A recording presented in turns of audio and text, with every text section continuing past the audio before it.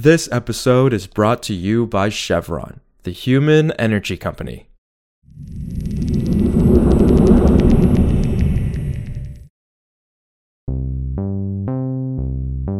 This is Politico Energy. I'm Josh Siegel.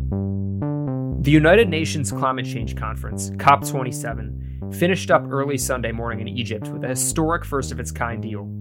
Nearly 200 countries agreed to create a global loss and damage fund.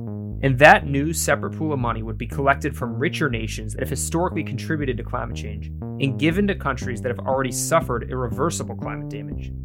Now, even though that part of the agreement was considered a huge win, climate advocates still weren't totally pleased, since the final text also included a nod to natural gas, a fossil fuel that's worsening climate change, and it didn't do a whole lot to tackle cutting emissions in general. So today we caught up with Politico Europe's Carl Matheson as he was leaving the conference on Sunday about the details of the deal reached on climate payments, what more still needs to be worked out, and how climate advocates are reacting to all of it. It's Monday, November 21st.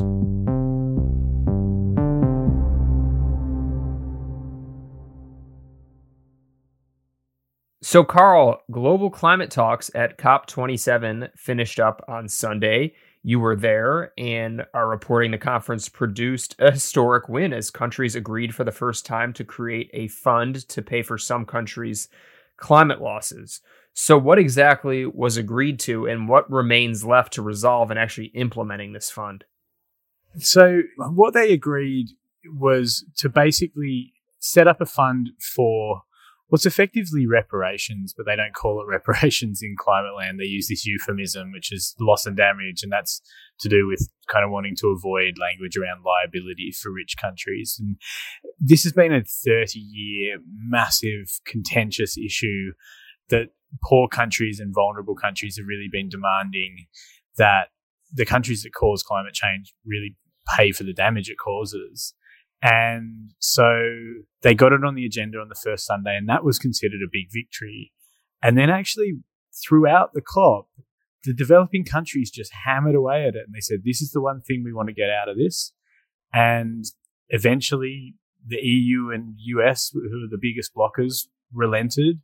And so they got this fund, and now they've got to figure out what they're going to do with it and what it looks like. So they're going to set up a transitional council with, I think it's 24 countries on it, 14 developing and 10 developed. And that transitional council or committee will effectively spend a year trying to figure out what this fund is going to do, what it's for, and crucially, who's going to pay into it. Now, there were some clauses in the text that sort of lean towards a demand of the US and EU that the traditional donor base is expanded beyond rich countries, and that's code for China better pay up, but also countries like Qatar and the Saudis and countries like that who have high emissions and pretty high wealth as well. Interesting. And so on the US position, how did the United States arrive at this position of actually supporting a climate fund after opposing it for so long? And how sustainable is the country's support, right? I mean, they're not actually committing the funds yet. So, I mean, could a future administration pull back on this or refuse to fund it? Yeah, so we actually got a note from John Kerry's team, President Biden's climate envoy, and he said he welcomed the creation of the fund, but he noted that this was a voluntary funding. This is not a fund that the US apparently sees itself as obligated to pay into. And then he was also, the language that he was using was also very much about expanded donor base, which is something I just mentioned. So pushing on that too. So the US has its own domestic finance issues. So they will have to have a conversation internally, but certainly they're already signaling that whatever they do, it will be on a voluntary basis. For sure. And then there were some sticking points for climate advocates that they weren't happy about everything that came out of this COP. So, for example, you reported the agreement's final text included a mention that low emission energy should be a part of the solution. So what does that reference mean and why was it added in? Yeah, the big surprise at the end of the 2-week COP, really literally in the final hour, as the call to prayer, the dawn call to prayer was echoing on Sunday morning across Sharm el Sheikh, After we'd all been up all night, the presidency announced that they had new text, and they just dropped it on everyone in the room. And they said, okay, we're going to vote on this text. And so delegates sort of milled around for half an hour discussing it. And as they were milling around, we were reading it and we saw this language and we were running around the room and saying, hey, have you seen this? This is new. It says low emissions energy and it's asking countries to increase their use of it. Does that mean gas to you?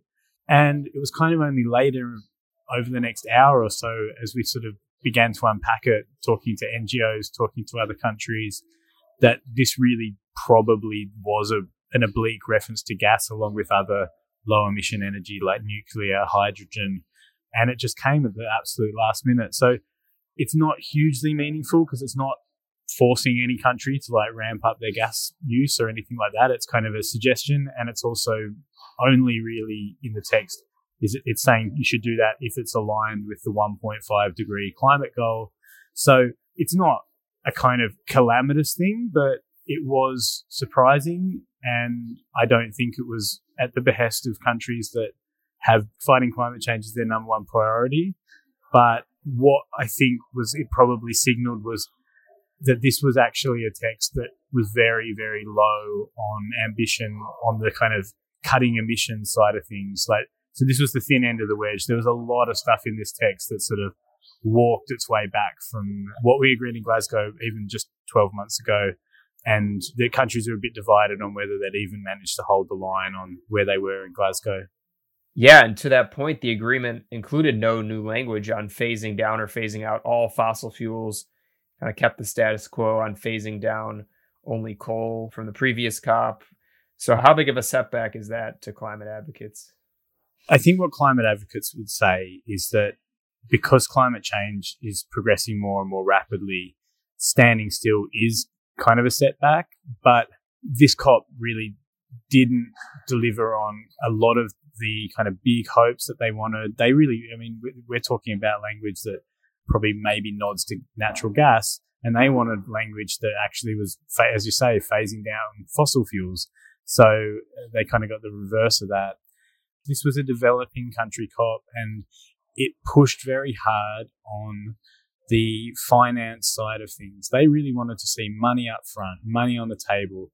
And they were very clear, the developing countries, that if that money doesn't come, then the emissions cuts won't come because they can't finance that. So frankly, the American government has been the biggest slow walker on advancing finance. So I think that context was pretty tough.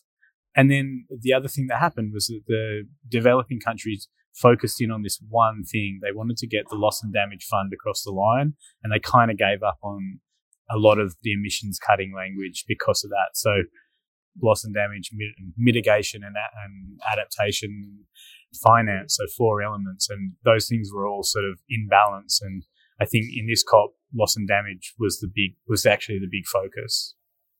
Yeah, so just kind of looking at it as a whole, I mean, how successful would you say this COP was?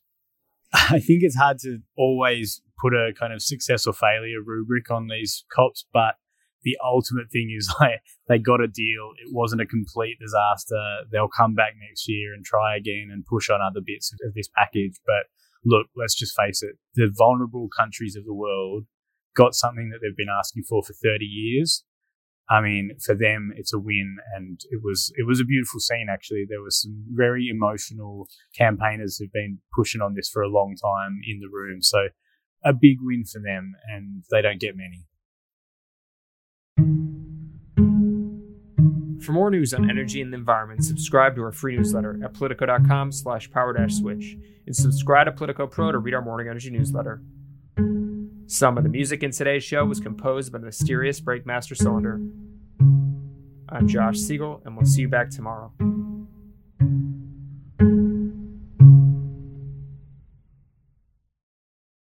This episode is brought to you by Chevron, the human energy company.